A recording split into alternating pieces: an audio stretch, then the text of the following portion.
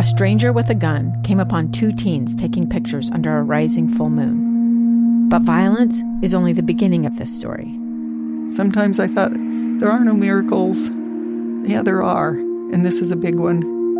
I'm Amy Donaldson, and I've spent my career talking about how lives are undone by violence. The Letter is a podcast about how lives are remade. Follow The Letter at theletterpodcast.com or wherever you get your podcasts. Hello and welcome to Your Utah. This is Taylor Powers. That is Ethan Millard. We're bringing you all things on the Wasatch Front. And today we've got an episode to get you out in the desert, experiencing all that Utah has to offer. We're going to talk a little bit about where Ethan went over the Memorial Day weekend. It was great. Which was a bit southeast. And then we're also going to talk about something that hopefully if you're from Utah, you've had the chance to experience. If not, we're going to give you some places to experience it. Pictographs and petroglyphs. And we're going to tell you the difference between them. I wasn't aware of the difference. Me neither. I kind of use those two words interchangeably, but there is a difference. There is. So first, let's talk about Memorial Day weekend. Yeah. Which, of course, is kind of the unofficial start of summer. Mm-hmm. A lot of people get out, go and do things. We certainly did. We went to our favorite camping spot down in the southern part of the state. Swells. Down in the San Rafael Swell, yeah. And it was great. Had a lovely time. And we went back around to a spot that we hadn't been to in years. It was Little Wild Horse Canyon. Little Wild Horse Canyon is a pretty iconic hike for the Utah desert. You can do it in a kind of a loop. And it gives you a lot of exciting moments, a little bit of the Slot Canyon experience, a real classic desert hike. But it's also not very long and very kid-friendly. So kids, dogs, this is a really awesome family hike. You get in there, and it's totally awesome. And when we rolled past that, because we were actually not stopping at Little Wild Horse, we were kind of rolling on past towards Factory Butte. We counted over 150 cars in the parking lot. Yikes. And if you're headed to Little Wild Horse Canyon and you see that many people, I think you should wait because you're going to struggle inside the canyon. Now, you're going to have areas where there are little drop-offs and places to scramble over boulders and things like that. It's a fun hike. It's kind of like an obstacle course hike in a lot of ways. Again, that still even kids can do. But what happens is people get jammed up. You don't keep a steady pace. And so you'll come across, and this has happened to me before, you'll come across a little place where you kind of have to climb up, and there are a dozen or so people ahead of you standing in line. Like it's the checkout line. I was going to say like golfing or something. Oh, no. It's not. Like you got to wait for the next group to get over it. Yeah. It's something like that. Yeah. And that can kind of be frustrating and it can lengthen the time you spend in the canyon and just deter the whole natural beauty of the hike. Yeah, if it's just crowded with people and you're not. That's right. It feels like Disneyland, not the Utah desert.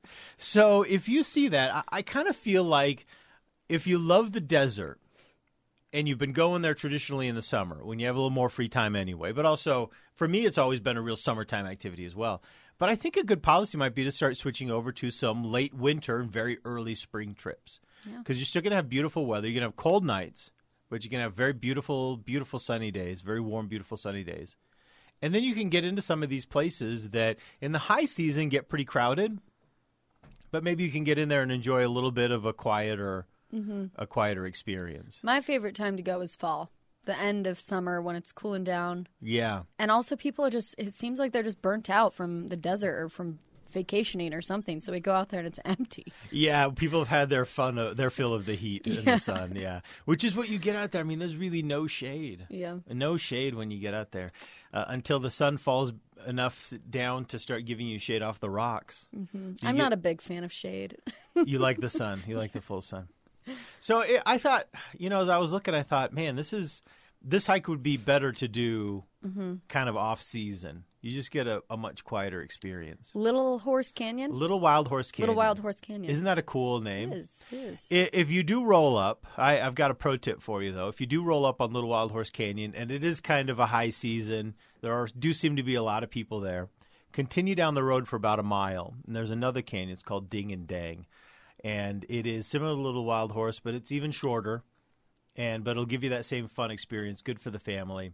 But it's a little less well known. It's the next stop down the wash, and so a lot of people just don't make it that far. So we counted over 150 cars at Little Wild Horse and about 50 at Ding and Ding. And you said this was like a record because you go out there quite a bit to the Swells, and you said this weekend specifically compared to past Memorial Days. Yeah. We are there kind of at the same spot every Memorial Day, and we saw more cars drive through and pull up to our campsite, because our campsite's at a dead end. So people come up, turn around, and go out. Yeah. And we saw more people do that this last weekend than we had in the last several years combined. And I don't know what that means. I don't know if really we're seeing a sudden boom in the area or if it's just a coincidence a lot of people rolled through there. I'll know next year. I think Utah's just getting more popular. It must be this podcast. It must be, yeah. We're putting it on the map. Sorry, everyone. But I do think Little Wild Horse is worth doing. I do think, because it's really iconic. It really is. I mean, it's like a must see kind of a place, and it really is a lot of fun. Just do yourself a favor and hit it on kind of a more of an off day if you can. Wow, everything you keep bringing about San Rafael Swells, I still haven't been, but I'm going to have like a whole itinerary. Oh, it's fantastic! It really is a great place, and I'm glad that people are visiting. There's that classic hypocrisy, right? Where you love your space, you don't want anyone else there, but you can be there. Yeah, exactly. So I always try to not fall into that trap. I'm glad people love that area as much as I do. And I hope that visiting kind of brings an appreciation and an interest in preserving it. That's what I hope. I hope, when I saw those 150 cars, my first instinct was to resent that they had come to this hike. But honestly, how could I do that? I came, right? And so, the fallback position is, well, I hope that they really are inspired and respect it and help in the future, help protect it. Yeah. So that's my fallback position. But I know everyone that loves the outdoors has experienced that. That's so mature of you. Yeah, right. But you know what I'm talking about. You have a place that you love, and then when you see someone else there, you're like, get out of here. Yeah, this is my spot. Yeah. You can't do that. Because public lands are public lands. Yeah. Everyone's welcome. And so, you gotta give everyone space just like you want space from them. So Yep, indeed. One of the cool things we did, we'll grab a break here. We found some Native American rock art. Old stuff. Petroglyphs and pictographs. We'll tell you the difference between the two, and we'll describe to you what I saw over the weekend. It was really awesome when we come back.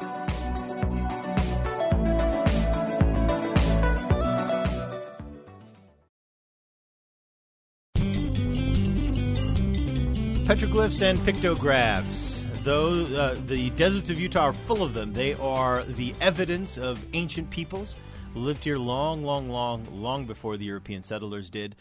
In fact, the European settlers here missed some of these ancient civilizations by hundreds of years. They were long gone and disappeared well before then. And it's really fun to kind of stumble across some of that evidence. We've here in Utah, we have a lot of awesome places to see some of the more storied rock art. Right, we were just briefly discussing a spot in Capitol Reef National Park where you can pull off, and they've got a little fence line you can stand against. You can view this beautiful panel. And it's on this wall of rock that is massive, and there's a little bridge over it. It's pretty spectacular. Yeah, it's really neat. And you just sit there and you just wonder, how on earth did they get all the way up there to draw that antelope or whatever it is? I know. Make a human pyramid. It's just shocking in the scope. And there's another one up near Castledale that we visited last year that was, again, off the side of the road. You can see it. Hang out for a minute. They've got a little bit of shade there. But you can also stumble across it in the wild. Unmarked and sometimes even previously unknown rock art is out there for you to find. And so we did a little bit of research. What is the difference between a petroglyph and a pictograph? Would you like to do the big reveal, Taylor? I would love to. So I believe I have only seen pictographs in real life, but now that I know the difference, I don't know if I didn't see any pictures showing me the difference. So a pictograph is art done with clay or with any sort of pigments. Yep. And a petroglyph, did I get that right? Yep, you got it. Petroglyph is carvings. Yeah. So that's carving is a petroglyph. And then the art that you actually see that is more like painting is a pictograph. A pictograph, yeah. And so they'll go on to, if you know kind of the deserts of Utah, you'll know how the rocks get this dark patina. And by chipping away to reveal that the lighter sandstone underneath, it's kind of a classic petroglyph, chipping away at it like that to reveal that inner part, making the art that way. What we found over the weekend were pictographs, which is where an ancient people had used pigment on the rocks. And what we saw in two different places what looked like a series of tally marks, right? Just kind of little lines, and then also small handprints. And my children said, "Oh, look, little kid handprints."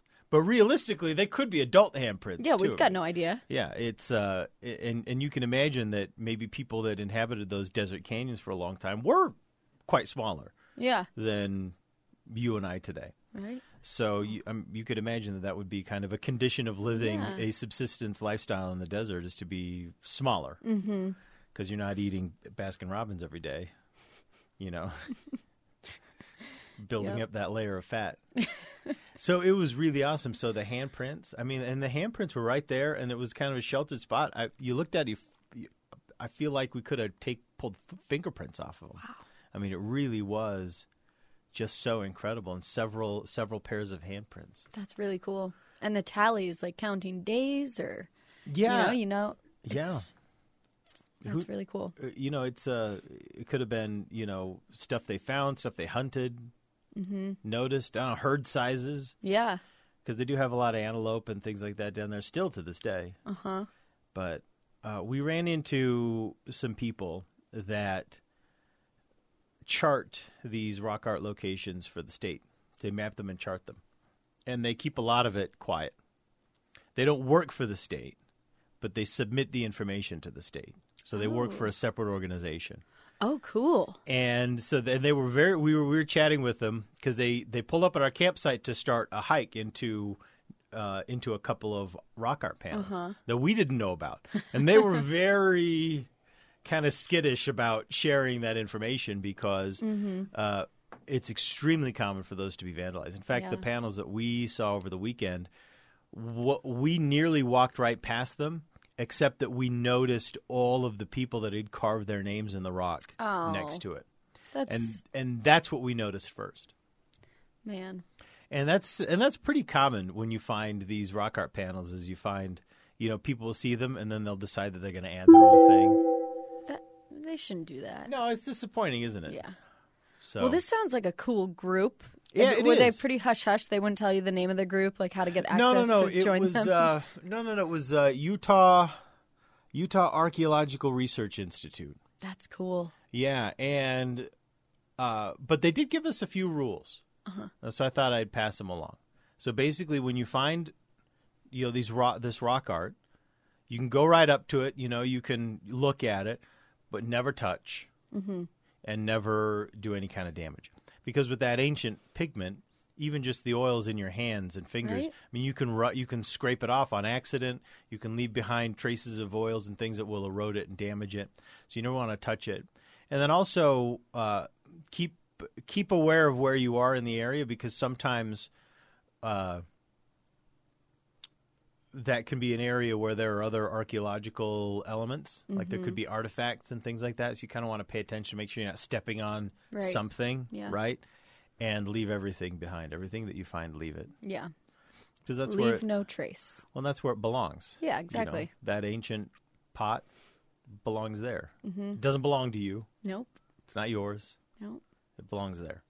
I had a camp counselor, or I was a camp counselor, and I had a camper who picked up a rock, and she was carrying it, and we were walking together, and she goes, "Hold on." And she runs like 40 feet behind and puts the rock back. And she goes, "I just felt bad that, that was where the rock was supposed to be. It had its friends there. It's like, that's its home. And I took it." And I was like, good for I'm you. so glad that you said that. That's awesome. Well, it's I appreciated those tips from those guys. It was fun chatting with them. Mm-hmm. And they shared a little bit with us, but I think they kind of felt us out too a little bit to kind of see if we were the kind of people that would run over and scratch our own names in, or if these Millards seem trustworthy. Yeah, we'll tell them, or if they knew we'd respect it. So it was pretty fun. Yeah. Well, cool beans. Yeah. So get out there. Maybe hold off on the Little Wild Horse Canyon. Yeah. Find a time that's a bit not so crowded. Hit it in the off season. Yeah, for in the sure. off season. So thank you so much for listening. We hope that you enjoyed this episode and get out there and enjoy your Utah.